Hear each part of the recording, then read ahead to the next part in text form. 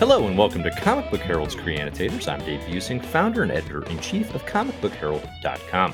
Today I'm going to be talking to the creators of Squire, a all-ages graphic novel that just came out this year. It's one of my favorites of 2022. We're going to be talking to Sarah Alfajee and Nadia Shammas. This is going to be a really good conversation here with two up-and-coming fantastic creators in this awesome graphic novel that I definitely want to get out in front of more readers. Squire is the adventure of a young refugee, Isa, hopeful enlisting and becoming a knight for her country will allow her the fulfilling dreams of heroism that she's dreamt about.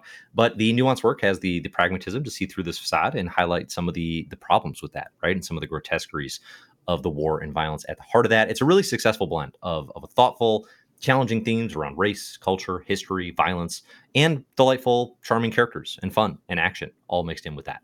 So some very mild spoilers. Very mild spoilers may Very follow. much. I don't want to spoil this because it's early. This book hasn't been out that long, but we will talk about this in some detail. So, Sarah, Nadia, thanks so much for joining. First question for both of you, and how about we start with Sarah here?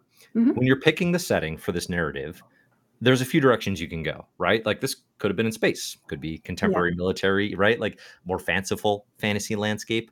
Why knights and squires? Why this particular sort of like realistic past yet fictional? Yeah, and I'm glad that you said that. Well, first of all, I absolutely love, the tropes of knights and quests and glory and all this stuff that, Isa comes into the book, dreaming in the same kind of way. Like I definitely grew up reading Knights of the Round Table, and I loved mythologies, and those were the stories that I definitely gravitated towards. And so for me, I really wanted to blend the tropes that I grew up reading and I absolutely love with a setting that I recognized. And Squire actually started as a much higher fantasy story. I had elves and orcs and all of this stuff.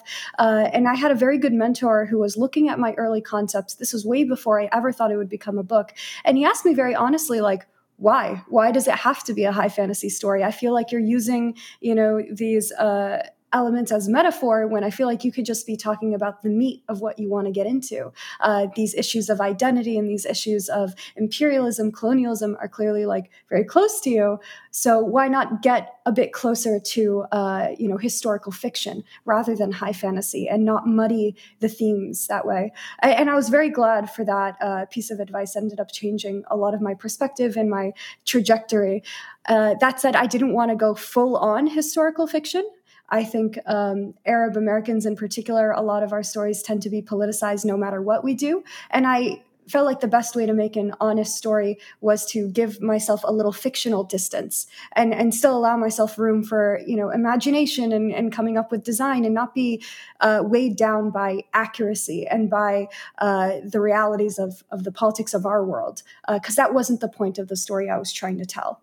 So in order to tell a very honest story, Nadia and I had to step into like fiction and play in that space for a bit. That's interesting. That definitely connects to. I've seen you both reference in interviews, the historical research that went into this, Mhm. which I found really interesting at first because I was like, oh, I thought this was all like fictionalized. I'm like, what's the history here? Nadia, can you talk a little bit about why that history, why that sense of realism in this world is important to you both, kind of bouncing off of what Sarah just described. Yeah, I think that we're both huge fantasy nerds, which means that both of us all really connected on very similar kind of the media that we loved when we were growing up. And I think for both of us, we talked about how much we loved, stuff like Full Metal Alchemist and Avatar The Last Airbender. And when I look at those stories, one of the things, especially for Full Metal Alchemist, that I appreciate the most is how coherent and real the worlds felt. So I think that I wanted to put in a lot of emphasis on doing good groundwork, good world building in order to make the characters feel real. I wanted the characters to feel like they are a product of this world, that their views, their histories, their desires are all coming from a real and grounded place because that's how people are. So as a result, I think that when we were doing kind of this fictional fantasy world, we needed to look at what the real world was like in order to better understand how to create those systems. And because of fiction, we didn't have to be like, tied down to any specificity. We could just kind of take the systems that appeared in history, understand them, and then replicate them in our world to suit our needs and our themes. And also, the history stuff was just kind of very fun. I think we're Yeah. both huge history nerds. And like a lot of it would be stuff like, oh, I did a bunch of reading on why the Ottomans used curved blades rather than straight blades. And that's because curved blades are better on horseback for slashing motions. And that affects the way that armor is then designed for that type of combat. And then then you go, oh, okay, I wonder what the saddles looked like then. And then I'll find a medievalist on YouTube who does like medieval saddling, and I'll send that to Sarah, and I'll be like, look at this. And Yeah. so that was like a lot of that was a lot of the historical research, was most of us just being like giving into our deepest like nerd essence, and just Indulgences. Yeah. being like, look at this is so cool. But yeah, so it was kind of, I think, everything about this book for both of us, I believe, was very indulgent. So I think that, from picking a setting that so reflected our cultural background to deciding to do historical fiction, we really wanted, all of that was like a very personal choice, but I think that it was needed for the book. I mean, Sarah and I've talked in other interviews about how we would spend hours just on the phone doing world building conversations. And we've talked about, like, I drew a really crappy map, and then Sarah drew like a real version of that map, and the map never made it in the book. A lot of the things we talked about never made it in the book directly, but it made it in the book through the characters, through the backgrounds, through the dialogue, and through intention. So I think that that's why there was so much historical research. I think it just helped make a better story. Sure, sure. So this is for both of you, this is probably the biggest thing you've done, right? This 300-page I've never behemoth. worked harder in my life. I believe it. Comics are a labor first and foremost. So Yeah. two-part question then off of that is, how long was this in the works for both of you? Because, Nadia, you said there it's indulgent, which I think is a little self-deprecating, right? It's also very personal, right? This is Yeah. Yeah. clearly something that has been percolating for both of you all your lives, it would seem. So how long has it been in the works? And what was the hardest cut? What was the thing that Ooh. you wish you could have fit? So, Sarah, Oh, let's start with you on yeah. this one. Yeah, so it's a difficult question to ask, when did it start? Because Squire began for me actually as a homework assignment, just for like art school. I just came up with this idea of like a little girl and this big knight, and how they go around the world hustling people at, knight tourneys and stuff. And you can see glimpses of that in the back of the book. I have some of the original concept art back when it was a high fantasy tale. And I kind of shelved it. And then in my final year of art school, I got reached out to very randomly by an editor at HarperCollins who was like, hey, do you want to make a book? And I was like, that sounds like work. Actually, no. And then I got an agent like 3 weeks later, and he goes, hey, do you want to make a book? And I was like, okay. Universe is sending a couple messages, I better pick up. But I was so intimidated by the process because I knew how long it could take to do comics, and the vision that I had for Squire was a very labor intensive one, and I didn't know if I could do this all on my own. I'm also very much a collaborator. I really get excited by talking ideas out with someone else. I can't be stuck in my room like for 16 hours a day in my studio, like just with my own ideas. I'll explode.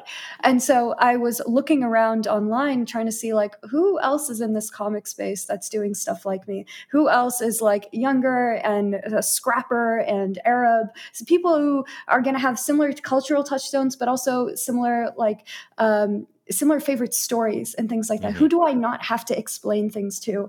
And Nadia was like the only other person in that space. We were both coming off of like our own self-published work on Kickstarter, and we were both young and hungry for it, and excited. And so I slipped into those DMs and I was like, what's up? You want to make a book? And we got talking, and it kind of turned from there. We very much pulled Squire from each other. Yeah. I did not come to Nadia with a Squire in mind. It was just one of the projects I had done.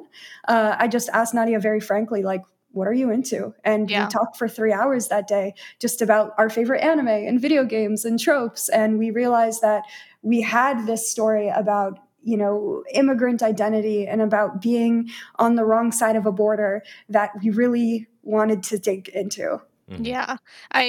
When I remember during that first call, after we figured out pretty quickly, because the call started out with like, okay, let's talk influences. Let's just see if we have that matching point. And we did. So then from there, I looked through Sarah's like website, and then the Squire stuff was there. And I was very immediately kind of drawn to the environment art that Sarah had done.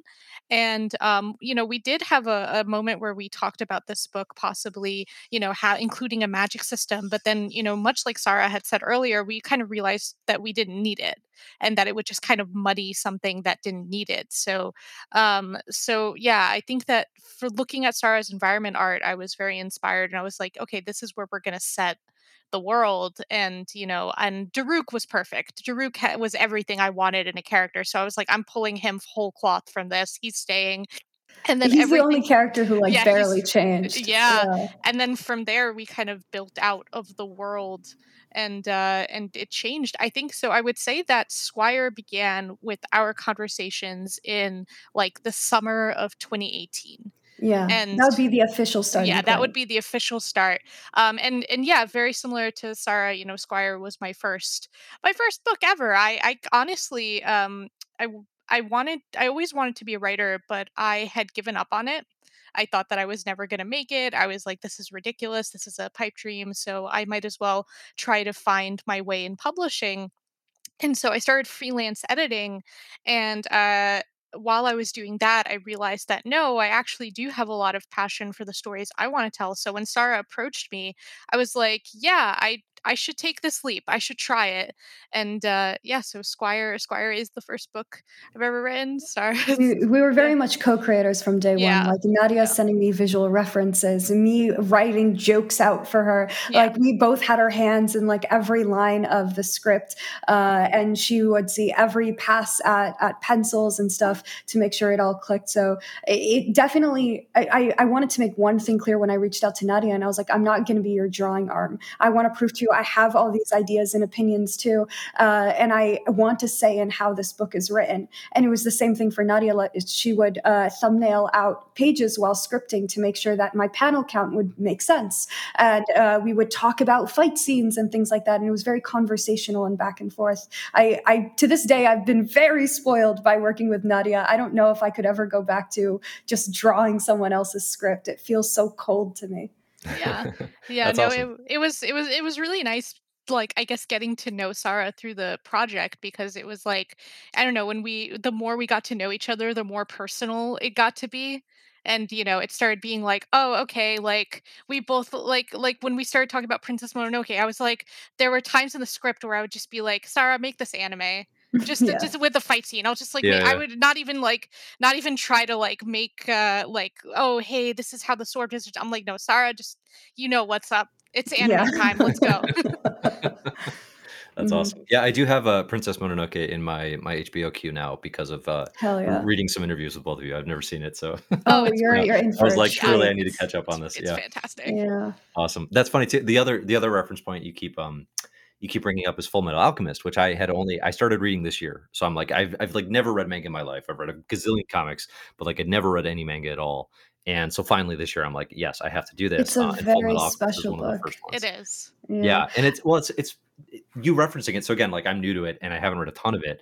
But I can see these reference like the working for the military, and you can just sort of see that I'm early, but I can see the ways that is potentially going to go wrong. Like there's clearly a shared influence there, I think, with Squire and some of the themes that you're touching on. And it just some of the visuals too, like Sarah, the way you draw facial expressions in Squire is very loose and it's very fluid, and sometimes it's so over the top and cartoonish in a way that I finding in manga is so delightful. I love it so much, and I love it in this book as well. Like it just sells comedy in a way that if you go for too much realism, too much sort of, oh, there's certain rules and they can't make faces like this, you lose something. And I Mhm. think Squire has that, which is very enjoyable. I definitely grew up reading, American comics. Marvel and DC was on my shelf since I was born.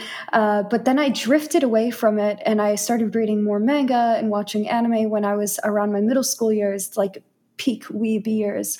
And I wandered back to comics by the time I was like late in high school, early college, and realized by, reading work by Brian K. Vaughan and Fiona Staples, I got really into Y the Last Man in Saga, and realized there's this whole other side of American comics that wasn't just the big two. And they were pulling inspiration from Japanese, manga and anime. And I realized there was room to kind of combine these two very dynamic ways of storytelling. And so for me, actually, one of the biggest inspirations on how I paneled and laid out Squire, how I decided to do certain story beats, was inspired actually by romance manga, where sometimes showing the action and showing the reaction needs equal value. Every time there is a sword slash, I need to see how the character reacts to it. I need to slow down the reader and give them a full page spread to see like a single character who's this big on the page, just so I can make sure that they feel isolated and they feel alone and they sit with this feeling for a moment. And as much as I love Marvel and DC, and always happy to work with them whenever they come calling, there's just no room to breathe sometimes in those comics, which is why like this Squire doesn't read like a lot of the stuff that's on the shelves if you're more used to the direct distribution type of comics. Like, I feel the same way about Sarah. I was like, I Squire couldn't have come out with any other collaborator, for so many reasons. But like one of them is that also, yeah, I think for shoujo manga, like that really affects the way that I pace my stories. Like I want there to be the kind of like big wide open panels where you get a chance to breathe and live that environment. And I think that that kind of focus on like making moments out of small details. I think one of my favorite things in the books is when Sarah will have pages where there'll be an intense conversation. All of a sudden, there'll be a panel of something in the background, like an olive branch or a vase or something, because that is how it goes, right? When you're having an intense conversation, you flit your eyes around because it's so intense. You focus on little things around you, and things stand out. And I'm just like, that those moments are so shoujo. Those moments are so amazing. Also, it's just easier to draw like the moon when you don't feel like drawing a face. Like Yeah. sometimes I'm like, I want to break from drawing this page. And so, yeah, sure, poetic. Yeah, definitely. Completely intentional, genius, brilliant. Yeah. Yeah. That's awesome. That's awesome. So yeah, no, there's definitely really cool stuff in here. As far as there's a page, a sequence where the panels take the shape of like a palace exterior, but then the interior is a courtyard. I love that. There's a lot of interesting use of like smash cuts and colors to signify sort of montages and passage of time. Sarah and Nadia, you talked about the closeness of the collaboration here. In terms of like just that page level and that sort of okay, here's the panel sequence and like how did you sort of balance the because you have so many pages to fill here, right? It's a big book. Like you said, it's a ton of work. How do you sort of balance like here's where we get inventive, here's where we got to just convey information. Like what is that tug and pull for you both? That's a pretty good question. Well, I that's wow. where our editor comes in. Yeah. I think And he cracks the whip. He's like, stop having fun. I Mhm. think that for the way that I write my scripts, I try to view my scripts as like a conversation, right? So I try to write Mhm. them for the person I'm working with, and I try to write them where the thing that I am trying to convey is what is the most important thing, and often that's like the emotion or the vibe or the pacing. So that's kind of where I'm putting my emphasis, where like I view my panel descriptions as kind of like suggestions where I'm like, this is what I think would be very effective. But obviously, if you can do whatever because you will probably come up with a better way to convey this. But also, I'm trying to think as visually as possible and I'm thumbnailing my pages to take some of the work off of you to the best of my ability where I'm like, hey, I'm thinking about this visually. I will not ask you to draw something that you know that is completely untranslatable. So I think that it's kind of good collaboration, and the page to page turn is just comes from knowing your collaborator well enough and giving them, if you're a writer, yeah, Sarah is not my drawing arm. Sarah needs to interpret what I'm asking, or what I'm hoping for the page, and then Sarah needs to go in and add, her own interpretation of the page. So it's just sort of like allowing for that looseness in the script, for there to be that spark, of like, oh, here's another way to do it. I think that that's, for me as the writer who does not have the lion's share of work in comics. The lion's share of work in comics is going to be always be on the artist. That's how I try to do it. I try not to be too precious, I guess. I think that's where good ingenuity happens. Sure, And I'm going to sure. pretend I know what that word means. No, it makes a lot of sense. Yeah, there's a lot of times where I would just like pitch a different layout back to Nadia. I'm like, hey, I know you just sent in this chapter and you had this idea.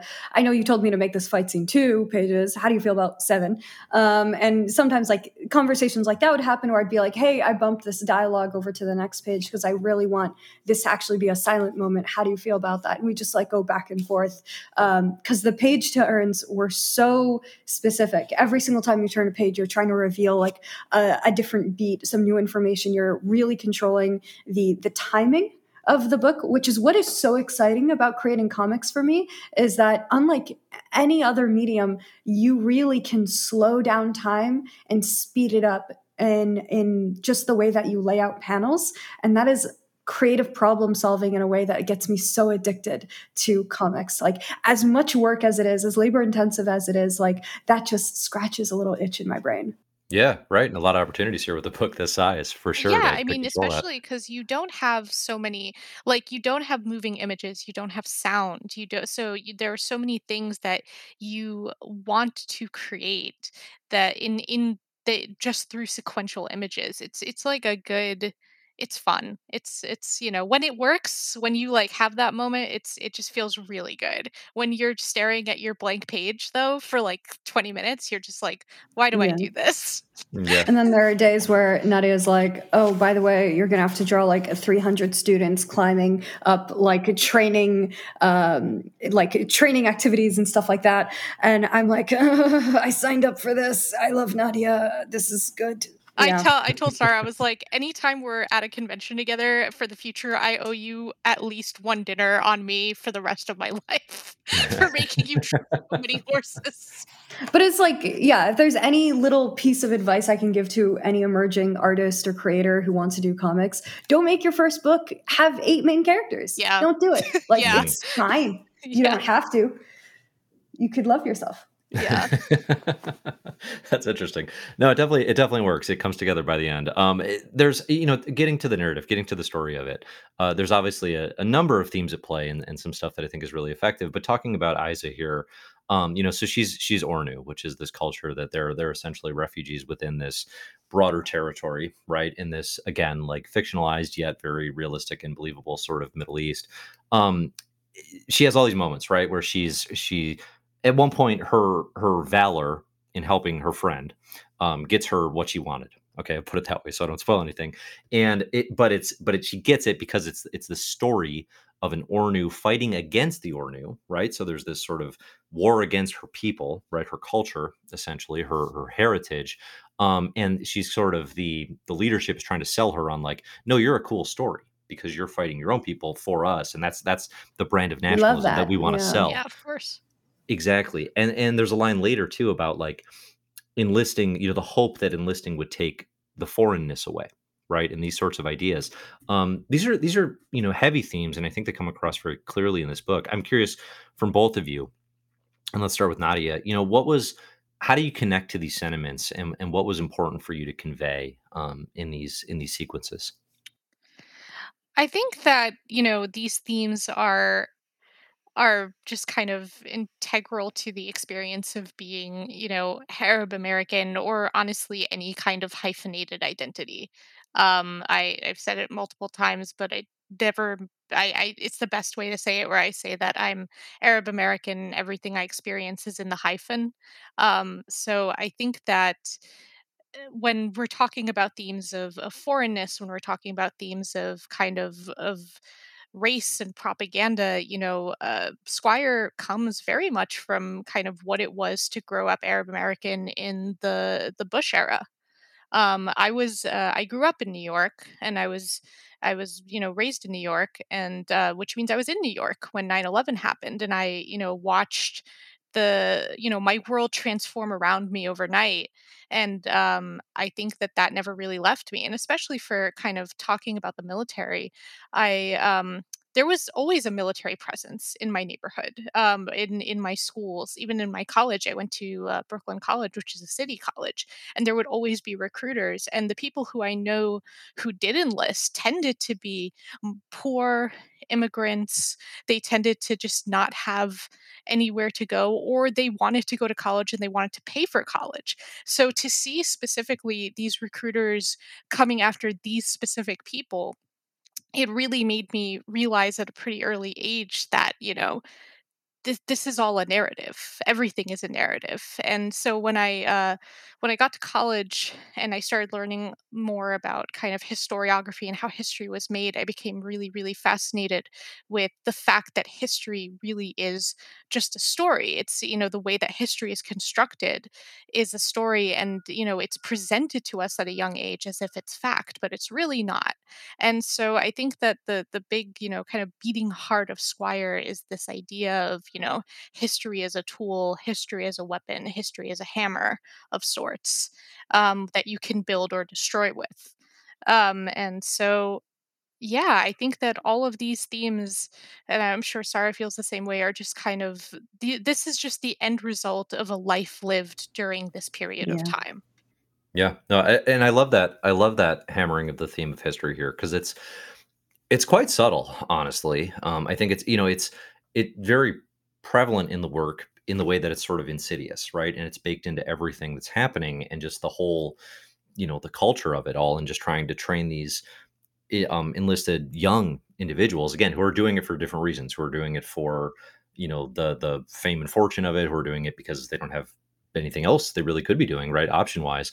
But just that history piece of it is just so resonant, especially for myself over the last several years, where it's like just like anger at like, why is this not a part of education? Why was I not seeking this out more? Just all these different avenues where it's like you just feel like Yeah. things were hidden in a I way I that mean, now when we're talking about kind of with this big influx of books that are being banned and stuff, like this is yeah. kind of Yeah. seeing this actively It's happen. always happening in real time. And Yeah, you have to make a decision in your everyday and step up and be like, am I going to speak up about this? How do I, find education, find resources? How do I support the people who are doing this work? And it's extremely difficult and nuanced. And it comes down to both like a systematic problem, but also on our day to day, on our individual interactions with each other. Like, what stories are we willing to believe and enforce? And is the way we identify who does that benefit at the end of the day as well. We're all very much interconnected with each other, and the moment we start taking anything as truth, it has a ripple effect on our lives and the people we interact with. Hmm. absolutely. Yeah. Hmm. Yeah, well said. It's very interesting. I mean, I think that's definitely one arm where this book feels prescient in a way. It feels like you're predicting things, but I think that the downside of that is just that these problems are so evergreen, And the other one is obviously just like war and Yeah. battles over territory and boundaries, which obviously with what's going on in Russia and Ukraine getting so much attention now, like that's top of my mind as I'm reading this, mid-April Hmm. 2022. Um, we have this sort of blood-soaked cloud of military violence hanging over the world, right? And it's kind of always hanging there. It's just very top of mind. Like there's a real sadness, I think, to the youthful exuberance of these characters that we fall in love with, and then sort of the ugly reality, which I think the mentor here, blanking on the name, Doric, Yes. that he obviously embodies, and he kind of brings like, I know where this leads. It's always Hmm. ugly, and it's Yeah. I want to root for you and I want to help you, Isa, but this is there's no rightness to this violence essentially. Um, I think it's clear what led you to want to sort of explore these themes. I guess maybe a way to phrase this then is What do you think the sort of the all ages nature of this book affords you in the ability to communicate these themes? Yeah. Um, because there's different ways to approach it, obviously. So I'll pause there. Oh, What do you sure. think the all ages afford you I to think communicate that, this? something that is quite interesting is who gets to have this conversation at what age. Yeah. I think that there are there are reasons that certain experiences are not considered to be just like American experiences. Like often I think sometimes people approach Squire and they think like, oh, this is like a foreign this is like an out not American narrative because it doesn't have an American setting. However, I think that it is deeply American in the fact that marginalized children have to be having these conversations and having these experiences at very young ages. Think about how young we were when the Iraq war was happening, and these were the conversations that were, conversations about, you know identity. Visibility Yeah. and how you present yourself and what risks come with if you say your name one way versus the other way, and how do you answer when someone says where are you from but where are you really from, and always kind of gauging danger in that way and safety and what opportunities will be taken away from you if you misstep in conversation one day, who might be incentivized to work against you when you're still a kid, like this is conversations we're having in like our school setting, right? And we didn't have that luxury of waiting around for someone to sit down with us and talk about race. Like no, it happened to us. And that is an American experience. That Yes. is an American story, and that's why I felt like this book, it was very personal to us, and we were very honest with like with the kind of struggles like we wanted to talk about, but we wanted to wrap it up with the things that we love and the things that were indulgent to us, because otherwise it would be too painful to go Hmm. through. Yeah, And right. I was a middle school and high school teacher in my last year of college. And I was developing Squire while listening in on my kids' conversations. And I was hearing them talk about climate change and about BLM and about all of these like major and seemingly like overwhelming problems. And they came in with excitement and hunger and ideas and plans. And they'd be the first ones on a street, and they'd use my art classes to make protest signs. And I was like, they're doing something with such energy and such what is the word, like honestly anger, that Hmm. everyone else my age, and there was only sometimes 6 7 years between me and some of my students, and I was already worn out, and I'm like, Yeah. they're willing to do the change and no one is listening to them. And at the same time, it was the Parkland shooting walkouts that were happening, and it was 17-year-olds going in front of Congress being like, you weren't protecting us, what's wrong with you guys, we don't trust the adults around us. And Yeah. I took a lot of what I was seeing happening in real time, and I poured that into the book. I was like, I want to talk to teenagers, I want to talk to younger people, because they are the only ones who really feel like they can still change something that they're seeing in the world. Yeah, we Yeah. say that we made a book that we wish that we could have handed back to ourselves when we were young, around that age, because I think that one, we both like when we talk about the stuff that we loved when we were young, Full Metal Alchemist, Avatar: The Last Airbender, they did not talk down to kids. Like it was very apparent, and there was like funniness and goofiness and other stuff that kind of obviously, but that none of that is a shield to hide the darker Yeah. themes. Like that just kind Right. of was part of it, because in any kind of tragic story, there is always there always are moments of joy, and being Arab is joyous, and we wanted that in the book as well. But yeah, I think that we knew that we didn't want to talk down to kids, and also we wanted to give something to younger Arab Americans, or at least I did, to Mhm. young Arab Americans who might feel very disconnected, or having a hard time with their identities, because personally I had a very hard time with my identity as a young kid. So this was something that I think we both were like, we got to do this for us, and hopefully someone else will read this and it'll be what they need at a time where we needed this and we couldn't have it. Yeah. Yeah, that's awesome. I think there is a temptation with Squire, and I've fallen into it in this interview, which is because it brings up good questions and it brings up challenging things. There's a temptation I think in post analysis to almost fixate on that, and I've definitely noticed this in a lot of other interviews, and I've done it so far already, which almost is a disservice, frankly, to how fun this book is. Like this I book wrote is, so many jokes, y'all. And I'm like, yeah, please, it's not all doom and gloom. I also, yes, yeah, I know. I think that was the thing that was really funny was that when I was drafting and I showed it to my partner, and my partner was like, "This is funny.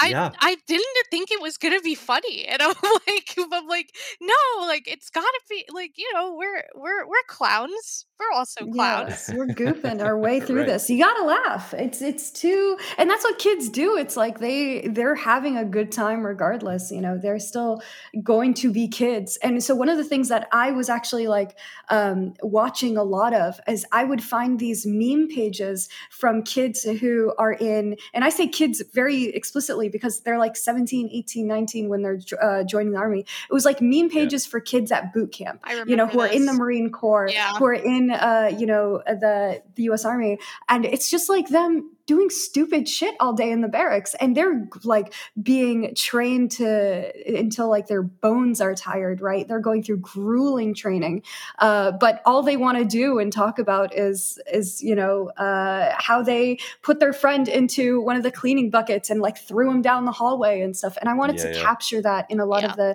the training scenes as well. As they're gonna be kids, Yeah, absolutely. always. Yeah, I Yeah. think that that also definitely influenced the ending, which is just kind of which we're not going to talk about, but which is like there was no point in this where I didn't want how young these kids are to feel like they're adults. Like I wanted them to feel like kids the whole way through because I think that's very important to the experience of the book is that they're going to react to things the way that a kid would, you know? Yeah. Mhm. One of the ways I love that you sell that is Doric is like 10 times bigger than Asa. Yeah. Like Mhm. he is like he's a bear compared to her. He's And Doric means mountain in Turkish. It's like a okay. common Turkish name. And it's yeah. like, yeah, it's in there. Yeah, no, Okay, perfect. he's Yeah. I love massive. that, but it's just like, oh wow, like she's a baby. Like she is Yeah. so Yeah, young, no. but she's dealing with these huge heavy things. And also I was very personally inspired by God of War, which I Oh, okay. Right. love, and Yeah, this yeah. is like I'm just like I just like I Yeah, we love the gruff, like almost yes. resentful father figure type of Yeah, like yeah. Yeah. that is a very common trope that I just delicious. Love it. Yeah, yeah, same. I did we had our third this last summer and I played honestly too much God of War with my newborn baby strapped to my chest while trying to get him to sleep. And then I'd That's walk good. upstairs and be like, son. Son. It was great. Yeah, and it Oh, was important to us also. Would never do it explicitly because that's corny. But we wanted to show positive relationships between like older male figures and young women and all of that throughout the book, because that's not something that older Arab men often get granted. You know, they're not showing this softer side in media. They don't often get afforded these gentle moments, these caring moments. And same thing with her parents as well. Like we're not gonna have the first chapter of the story, her disobeying her parents. Like we've seen that happen over and over again with young women of color resenting their families. Like, no, let there be love, let there be tenderness. Let's show them what a lot of these households are like. They're so afraid of what's happening. What they're so afraid for their children that it can come out in these like snapping moments. And we see that with her mother in particular. And that's honest, but it's rooted in love, and it's rooted in fear. sure. Yeah. No, that relationship is really interesting. I know you've talked about it a bunch in the past, but there's a really interesting decision that the parents make in terms of just how she talks about or doesn't talk about her culture, right? That I was surprised by initially because it seemed, I guess, the opposite maybe of the way I expected that scenario to play out, which was the parents to say like, "This is who you are," and this is you have to do this. But then as the book goes on, they kind of realize like, well, like no, not everyone would handle that situation that way, and there are smart protective reasons. And as a parent, like that layer of protection um it makes sense. So all right, so let's look a little bit here, slightly outside the box. You both have had experience working on Miss Marvel, whether through stories or design. Nadia, you wrote graphic novel Miss Marvel Stretched Thin.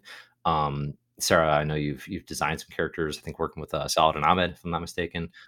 I think the fans of Kamal Khan can find a lot to love here in Isa. I think they're definitely similarly very charming, just like awesome young women in comics. What kind of influence do those G. Willow Wilson, early Miss Marvel comics created stories like have on your work now? Or kind of how do you, with that being such a prominent example of the Arab American experience, because there aren't that many, right, across like big two comics like that. Like, what do you think is the influence of that, and kind of how does Squire relate or connect, if at all? Well, I should clarify. It's like Square's about the Arab American experience. Kamala Khan is South Asian American. Still about immigration and being an immigrant kid. Still about identity and all of that. So I can't say that G. Willow Wilson so much has inspired my work, but I kind of have to. I owe everything to her actually, and she's a very good friend and mentor to me now. But I started as a huge fangirl of hers, and I would not have actually gone into art school. I would not have started drawing professionally if Ms. Marvel Volume 1 didn't come out my first year of college. It was the #1 top-selling Marvel comic at the time. It was like #1 for all things digitally in particular. And I picked up the book because I was like, well, I feel like I have to support this thing that's coming out or else they won't make more. It's this like illusion of scarcity that we've been drilled into believing. And I had no expectations going in. And I just sunk into that book so quickly. It was funny. It was compelling. It didn't shy away from these major questions. And I was just so blown away by it. But I have to give props to the artist. I believe it was Adrian Alpona. I'm not sure how to say his name. But there's a scene in the first volume of Ms. Marvel where she goes to her local mosque to talk with her imam and get some advice.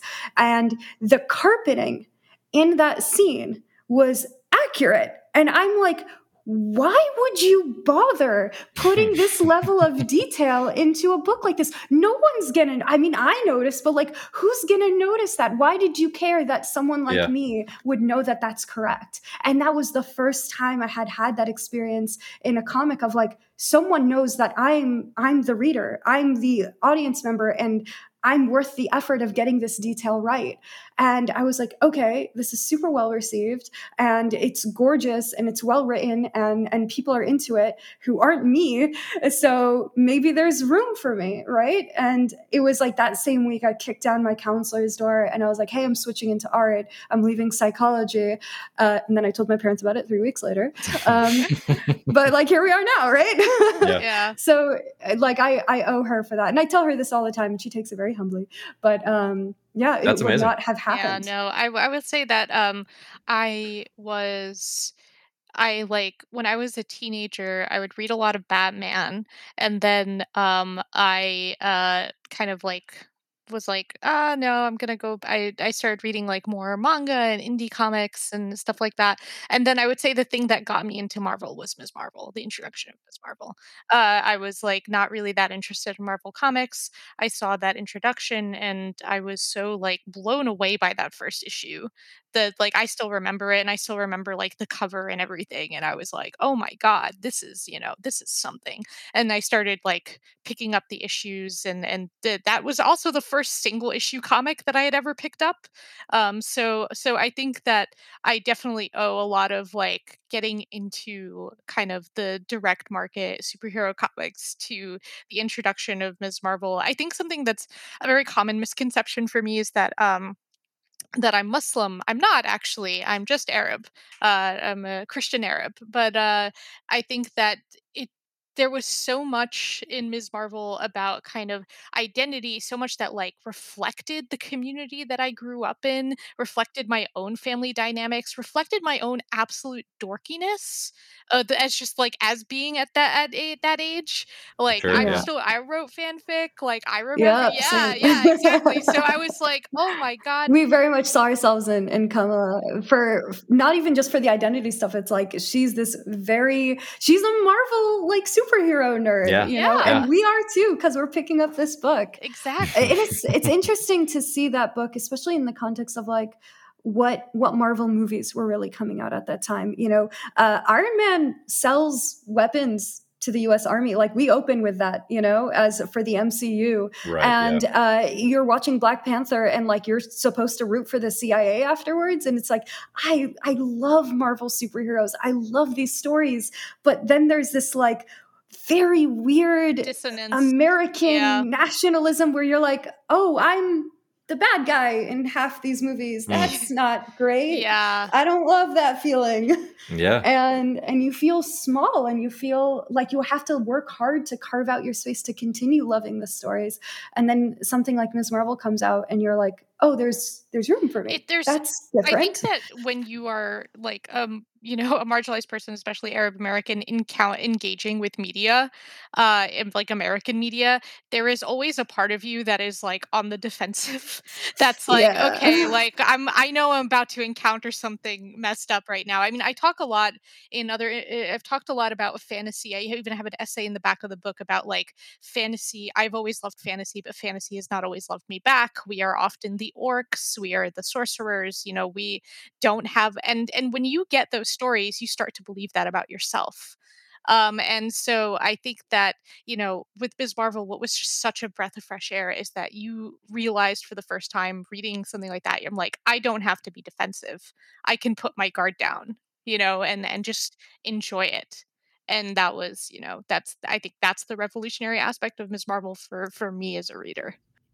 That's awesome. That's awesome. I really appreciate hearing all that because I feel like there's almost a temptation, I think, sometimes to like trivialize representation. Like I feel like it's Yeah. swung a certain way where like for a long time it was like representation matters. It's all like it's got to be there, and I feel like that almost swung so far where people are like, well, it can't just be that, right? And that's true, but that doesn't necessarily devalue getting the representation in the first place.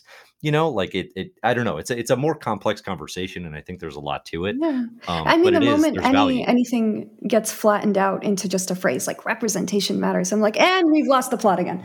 Sure. Like the whole Okay. point is that it's supposed to be nuanced and singular and all of this I stuff. think that Yeah. you can really tell also now when someone's going like, okay, I got to check off the checklist versus when someone goes into it like, with real intention. I think that like often what happens now is people are like, okay, well, I just got to like I have to do it, and you can tell because the it feels like a sock puppet. It doesn't feel like the real representation of a human being. It feels like just kind of like you skin someone and then you reskin them and you're like, okay, here you go, like this, here's your rep, and we didn't do anything to like include anything about the real experience. We just here's there's someone who looks like you, and I think that that's not enough. What Ms. Marvel did, It's literally skin deep yeah, sometimes. Yeah. exactly. What Hmm. Ms. Marvel did was like on every level, like we saw something like that carpet, like with the conversation she has with her mom on every level, you see it and you're like, I know someone came in here and they're like they're do They like cared. this is intentional and real, and they're not just like, oh well, I'll get a wider audience if I like diversify the cast. It's like, no. Yeah. This is intent. I was saying everybody that you see in Squire is like a face of somebody I know. It's a face like I had friends pose for me. I was like, "Can I borrow your hair? Can I?" I would say these like phrases as if I'm picking and plucking from the people that I grew up with and people I know, and added them to this book. And like nothing in here is done so that we could get brownie points. It's like these are conversations we've had. These are people we know. These are faces we recognize, and we hope that people come into this book spotting something that's familiar to them if they come from the region. That was important to me as well as thinking of that moment of seeing the correct carpet. I want someone to go into this book and be like, oh, I have that tea set. Oh, my mom speaks like that. Oh, I know Mm. what this hand gesture means. And I'm not going to sit down. I'm not going to hyphenate it. I'm not going to italicize certain words. Like if you got it, you got it. And if you didn't, I hope you still enjoyed the Yeah. story. Sure, sure. No, that Mhm. makes sense. Very cool, very cool. Nadia, I was just going to follow up and say, having written that Miss Marvel graphic novel, Yeah. what's the reaction like that been like? What kind of experience have you had from younger readers who've reached out having read that now? Yeah, I think that, I've been very lucky to have all the reaction be really, really positive. It's really, special to see like a really young kid being like, I loved it, and they, and they're not they just mean it. Like when kids say that Hmm. they love something of yours, Yeah. they just really mean it, and that they think that Hmm. that's so special. Like I love I love when someone writes something about Squire and you can tell that they just thought so much about it and about the themes we wanted to talk about, and I feel so touched and honored and seen. But I still think that the best review I've gotten of Squire is a friend of mine told me that she gave it to her daughter, and when she tried to take it away from her daughter growled at her. And I'm like, "Yeah, oh, because she needs to, like, brush her teeth and go to bed." I'm like, "Yep, that's it. That's the best review I'm ever gonna get." Yeah. The best one I got was a DM from a dad telling me that like his son was messaging me through his account, being like, "You weren't mean enough to the final antagonist." I'm not gonna like spoil it Yeah. and spoil who the antagonist is, but it's like you weren't mean enough to them. Like they deserved worse. And I was like, ooh, okay, let's go. I was like, I thought it was pretty hard. I It was mean, good. listen, Yeah. flashbacks to my reaction at the end of Avatar: The Last Airbender, where I was Mhm. like, "No, rip his head off," as a child. Yeah. Amazing. Amazing. So Squire's quite good. I'm recommending it here. Thank you. Again, we'll include links in the show notes and all that stuff. Definitely be among the CBH favorites of the year. It's early, I'm sure, for both of you. Do you see a world where there could be more in the world of Squire? Right? It's certainly open to that. I think it's very satisfying as a story that could have a beginning and an ending. But where do you both stand on potentially revisiting? Nadia knows my answer because I've said it a Uh, lot. it Comics are a lot of work, and, I think that right now, we don't have any plans for any continuation of Squire. However, that does not mean that we would never consider coming back. I think both of us have kind of a vague idea of where it could go next, but, no direct plans to start on that anytime soon. So, the answer is, don't wait, but you never know. Yeah, yeah, Yeah. and who knows? It might not be in comic form the next time we revisit it. Maybe it'll live as something else. We'll see. Me personally, like I don't have I'm now taking a slight turn in my journey in publishing, and I'm doing a bit more work in picture books and children's books. So I feel like all of my work has kind of steadily gotten younger and younger. Like I started doing work for like adult readers, and then I started doing work for teens, and then I did a middle grade, and now I'm doing like a kids book. So who knows? Maybe I'll do a fantasy guide for infants next. But like for now, we're Fantasy taking A to Z. Hey, we'll Yeah, pick yeah, that one yeah. up over in Oh, this household. actually, Yeah. that would be nice. that would be I'll fun, think about actually. it. I'll text my agent afterwards There you and go. bother There you him go. about it.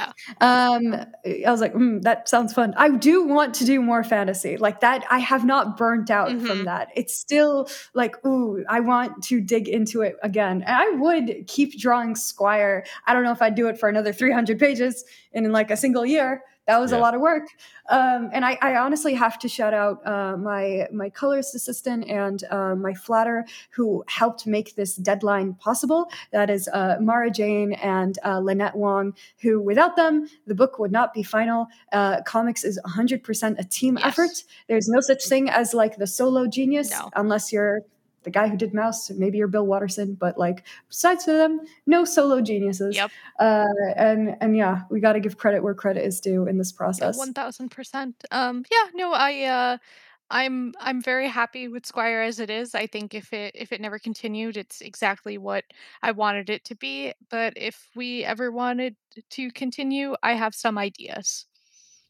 Cool. Very cool. Yeah. So what if not Squire, then what's next for both of you? What do you have on the radar or things that you definitely want people to know about that they should get ready for or go check out? So my main position actually is I'm a game developer. I run a company called One More Multiverse, where we are trying to make it as easy as possible to create and make and play tabletop role playing games like Dungeons and Dragons. And yeah, you can check out One More Multiverse. And it hasn't been fully announced yet, but my upcoming children's book is called Not Yet. It is the story of an unlikely skater. It is about how the first figure skater cheerleader who competed in hijab, kind of like the story of how she got into it. And I'm working directly with that athlete right now. Oh, cool. And it's going to be a good time. Yeah, it's going to be out with Scholastic. But other than that, I'm chilling. I'm doing a couple book covers here and there, but mainly game development. Very cool. Gotcha. Um, I have another book that's coming out this year, actually, in October. It's co-created with Marie Enger. It's called Where Black Stars Rise, and it is an adult horror graphic novella, which is coming out from Tor Nightfire. It is a kind of retooling of The King in Yellow by Robert Chambers, and it's basically about a therapist in training, Dr. Amal Roberdeen, who is also an immigrant from Lebanon, who encounters her first patient whose symptoms seem to be more real than they should be. And when that patient eventually disappears, she goes on a quest which takes her to another dimension of Carcosa in search of finding her patient, but maybe she's going to find more than she bargained for. So yeah, that comes out in. If you're a fan of cosmic horror, I would definitely say you should check it out. And Cool. Yeah, this is where me and Nadia converge as creators. I was like, I'm gonna go do some cute shit, and then and I was just like, horror. horror. I was like, I would collaborate with Nadia on everything, but she does have this like dark horror like It's side very to her funny writing, because and I always am like I love fantasy and YA and I love doing like those big adventures, but it's like I have two modes, one of which is like very fun genre YA, and then the other mode is like just horror, just like how gross can I make this? and But yes, so also I was lucky enough to co-write the next three issues of Detective Comics with the legendary Mariko Tamaki. Oh, And cool. I think that the first issue of that, which is Detective Comics 1059, should be coming out very soon.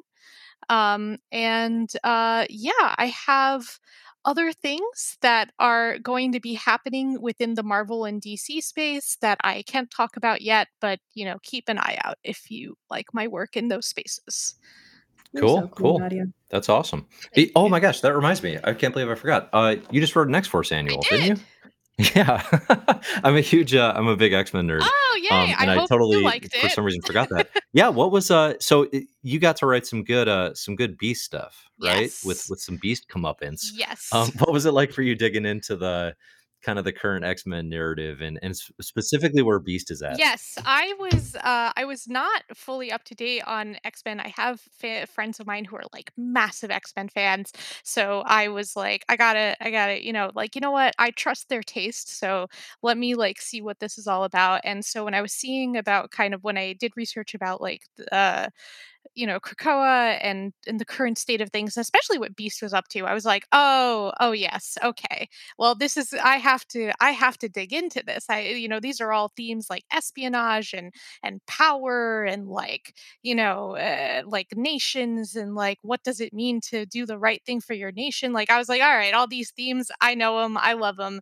So I had to and the thing is that I think when they first approached me, my one thing was like, okay, but Emma Frost has to be in it. I need to write Emma Frost. I love Emma Frost. I It's have a fine.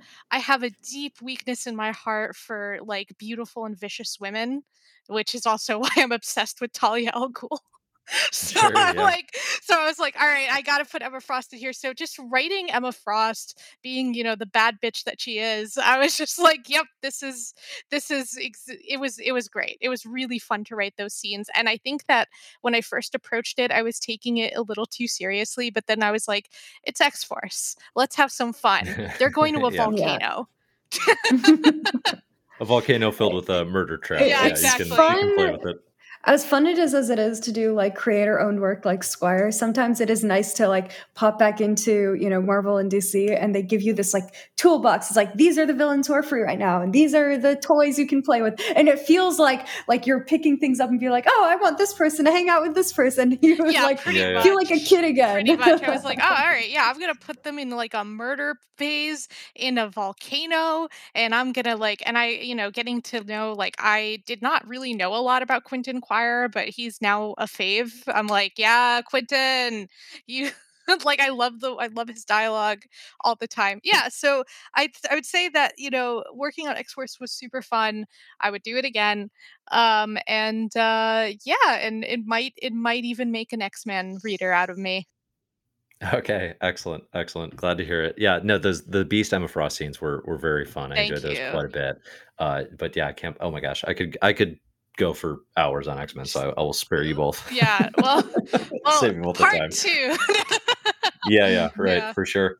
Awesome. Okay, is there anything else that you want to make sure people know about? Where they can find your work, or anything else important that we didn't touch You on? can follow along with what I'm up to at Sarah Alpha G, both on Twitter and Instagram, if that's your jam. But yeah, that's where you can find me and say hello. Yes, unfortunately, you could also find me. I'm just, Nadia Shames on Instagram, and also on Twitter. I am Nadia underscore Shamas underscore. There is another Nadia Shames who is sitting on my name and has not tweeted since like 2015. And I'm like, please, please, someone give me that account. All right. Good deal. Okay. So Squire's awesome. Recommend it. Everybody check it out in the show notes. Again, I'm Dave. You can find all my stuff at comicbookherald.com and, of course, at Comic Book Herald on Twitter and Instagram. Thanks so much for joining and enjoy the comics.